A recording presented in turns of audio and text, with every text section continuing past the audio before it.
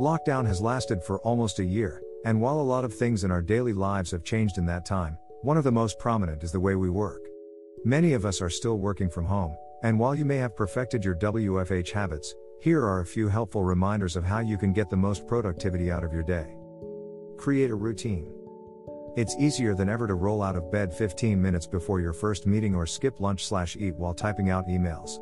But this can wreak havoc on your productivity as you won't be allocating time to focus and perform tasks to the best of your ability.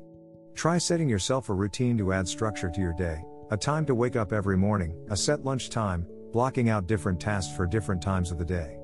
While it may seem monotonous, and you can of course switch things up a bit, having a routine will let your brain know when it needs to be on and when it can have a bit of a rest. Say no. Blurred working hours and endless Zoom calls/emails may have us saying yes to things we normally wouldn't. This could mean that we're piling up tasks that may not even be ours or that we can delegate to others so that we're not overworked.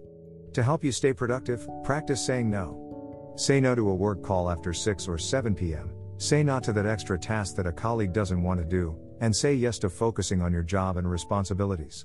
You'll be able to produce more quality work that way. Switch off. Work/play/sleep/eat, all in the same home.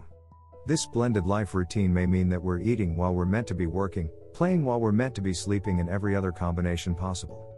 To stay productive during your working day, extend point number 1 of routine to switching off at a certain time. Be that 5-6-7 p.m., set a time each day where you allow yourself to completely put work aside and focus on other things in your life.